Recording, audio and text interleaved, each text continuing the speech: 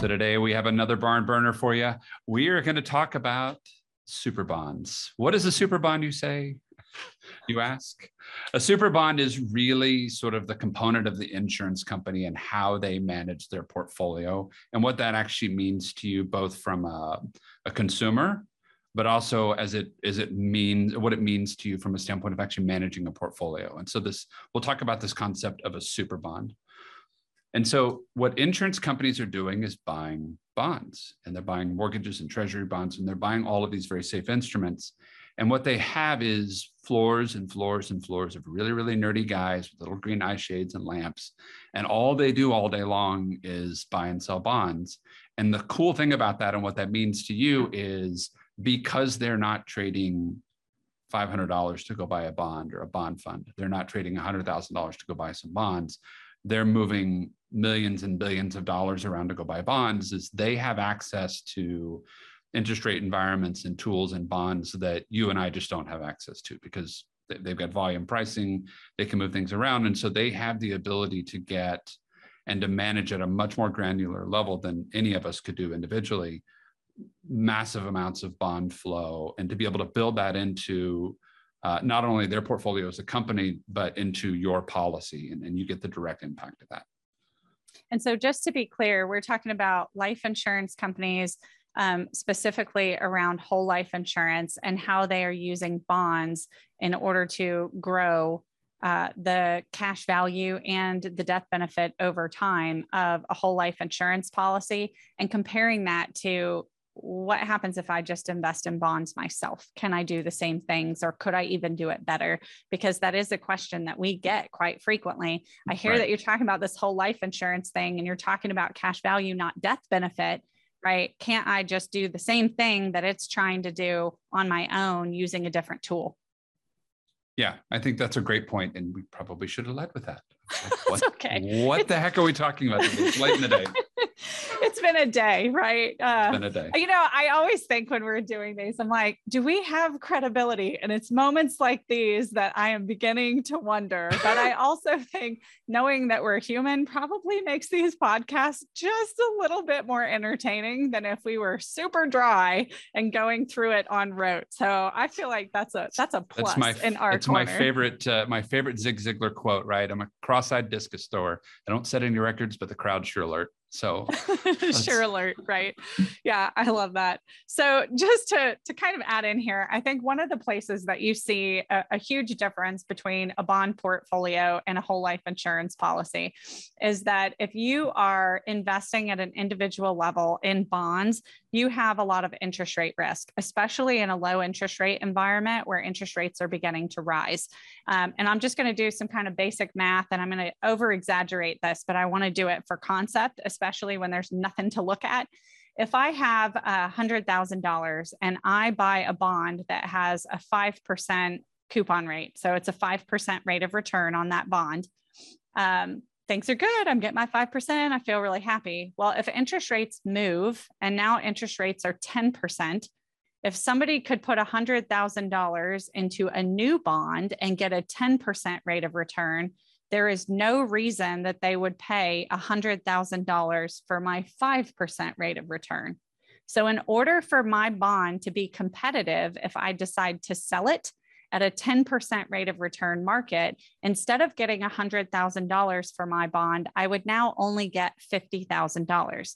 So the interest rates went up and the value of my cash investment into the bond went down if I need liquidity, right? Because no one's going to pay full price for something that will give them half the return if they could put that money somewhere else. And so what happens in a rising interest rate environment is that if you've bought bonds while interest rates are low and now interest rates are higher, in order for you to move into bonds paying the higher interest rate, you have to liquidate your current bond. And you're going to take a loss on your principal investment if you do that in this scenario. So when you think about what that means in an environment like today, if you're trying to use bonds for stability in a portfolio, you have to understand that you're actually accepting interest rate risk into your portfolio. So if I look at how that's different in an insurance company, it's not that they don't have any interest rate risk, it's that they have much, much less for a couple of reasons. One, they have the ability to structure their bond portfolio differently than you and I do. So they can either buy a bond with the intent of holding it to maturity, right? Because that's when they know they're going to have to pay a death claim.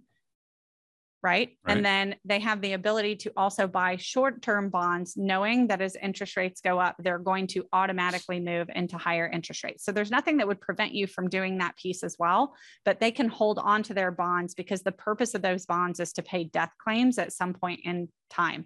At the same time, all of the people who are paying for their policies, who are paying premiums, are sending new dollars to the insurance company that the insurance company gets to invest as they come in. So they have new dollars coming in from people paying premiums, and then they have bonds maturing and paying death claims, but those new dollars coming in are being invested at current interest rate environments. So especially as the interest rates start creeping up, you're going to see returns kind of mimicking that over time in the insurance company's investments from their bond portfolio.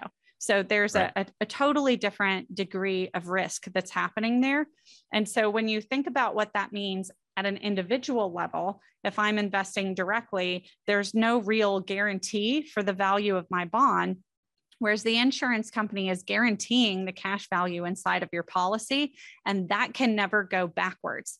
In addition to that, you're also getting the death benefit and some legal protections that you may not have in your normal individually owned retail bond portfolio. So there's some huge advantages there. What does that actually do if you have that in part of your portfolio? Yeah, well, and that's where the super bond piece comes in and makes it kind of a neat process, is that because they don't have to sell. So if I'm 40 and I bought a bond and I'm retiring in 20 years or 25 years and I need to get out, then I'm taking a loss, right? I've got to go deal with whatever environment I'm in at the time. Whereas the insurance company is like, look, we got 40 million people here that we were dealing with. We'll just hold on to this one, let it ride, build the other one. So they don't have to get in and out. And so that's where that super bond piece comes in. And so what that does at a portfolio level is, as the cash value on the insurance grows, it actually can very easily become a huge portion of your overall bond portfolio for your portfolio. Or your overall net worth, right? Yeah, over your overall net worth. And so what that means is it gives you a lot of freedom on your other investments, let's say your 401k or IRAs or Roths or other investment accounts. As your insurance continues to grow, as the cash value continues to grow, you can actually be a little bit more aggressive, or you've got the freedom to be more aggressive in your other parts of your portfolio, because you know that not only do you have a bond portion already taken care of in the insurance, but you've got a bond portion with no interest rate risk. So it allows you to be much more strategic in actually how you build out and design your portfolio, and allows you to be a lot more creative, which for the nerd in me is a lot of fun, actually.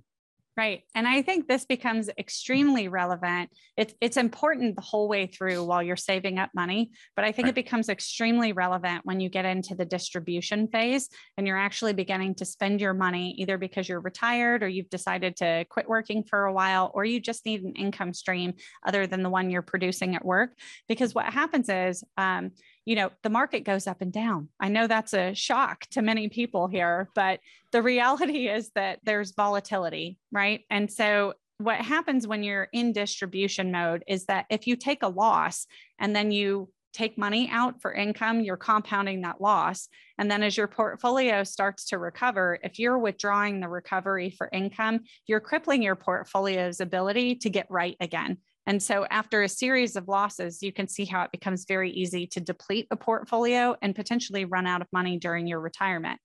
The beauty of a life insurance contract is that the cash value can be used to buffer that volatility because of the guarantees associated with it. And you cannot do that with the bond portion of a traditional portfolio because you have the interest rate risk, and the value of the bonds could go down specifically at a time that you are trying to withdraw for income. And so that just compounds the losses that you're already experiencing in that particular environment. And so this particular volatility buffer actually makes it safer for you to spend higher amounts of money from your investment portfolio, because in the years that your portfolio is down, while you can't predict that, you can respond to it. And so if you switch and take income from the cash value of the insurance contract, it allows your investments time to have an uninterrupted recovery and get back to your original investment amount, which means that the portfolio principal itself has recovered and can sustain further withdrawals. So this becomes very, very key in the distribution phase. And it's one of the tools that is frequently misunderstood and underutilized in most financial plans that we see. Yeah. And I think to kind of reiterate a point that you made that I thought was particularly brilliant is, because you make a lot of them, but the concept that Mary was talking about there, that idea that when you're taking income from a portfolio, if you have a bad year, you don't want to compound the loss by pulling out to go eat, to creating income. But you don't know when years are going to be good and when years are going to be bad. And it's this concept called sequence of return risk. And a lot of people have talked about this sequence of return risk. When am I going to good years? When am I going to see bad years? But I think the point you made earlier that was really brilliant is we think of sequence of return risk a lot of times on stock portfolios, on the equity side, but there's just as big a sequence of risk on interest rate risk. Absolutely. Like the interest rate market could be great. The interest rate environment could be bad. And you've got that, and you don't know, you could have a confluence where you have a bad interest rate environment and a bad equity environment all in the same time. Right. And so where that insurance piece comes in, that super bond piece is really that ability to eliminate interest rate risk from that portion of your portfolio. Right. Absolutely key to taking higher income rates and making sure that they're sustainable over your retirement.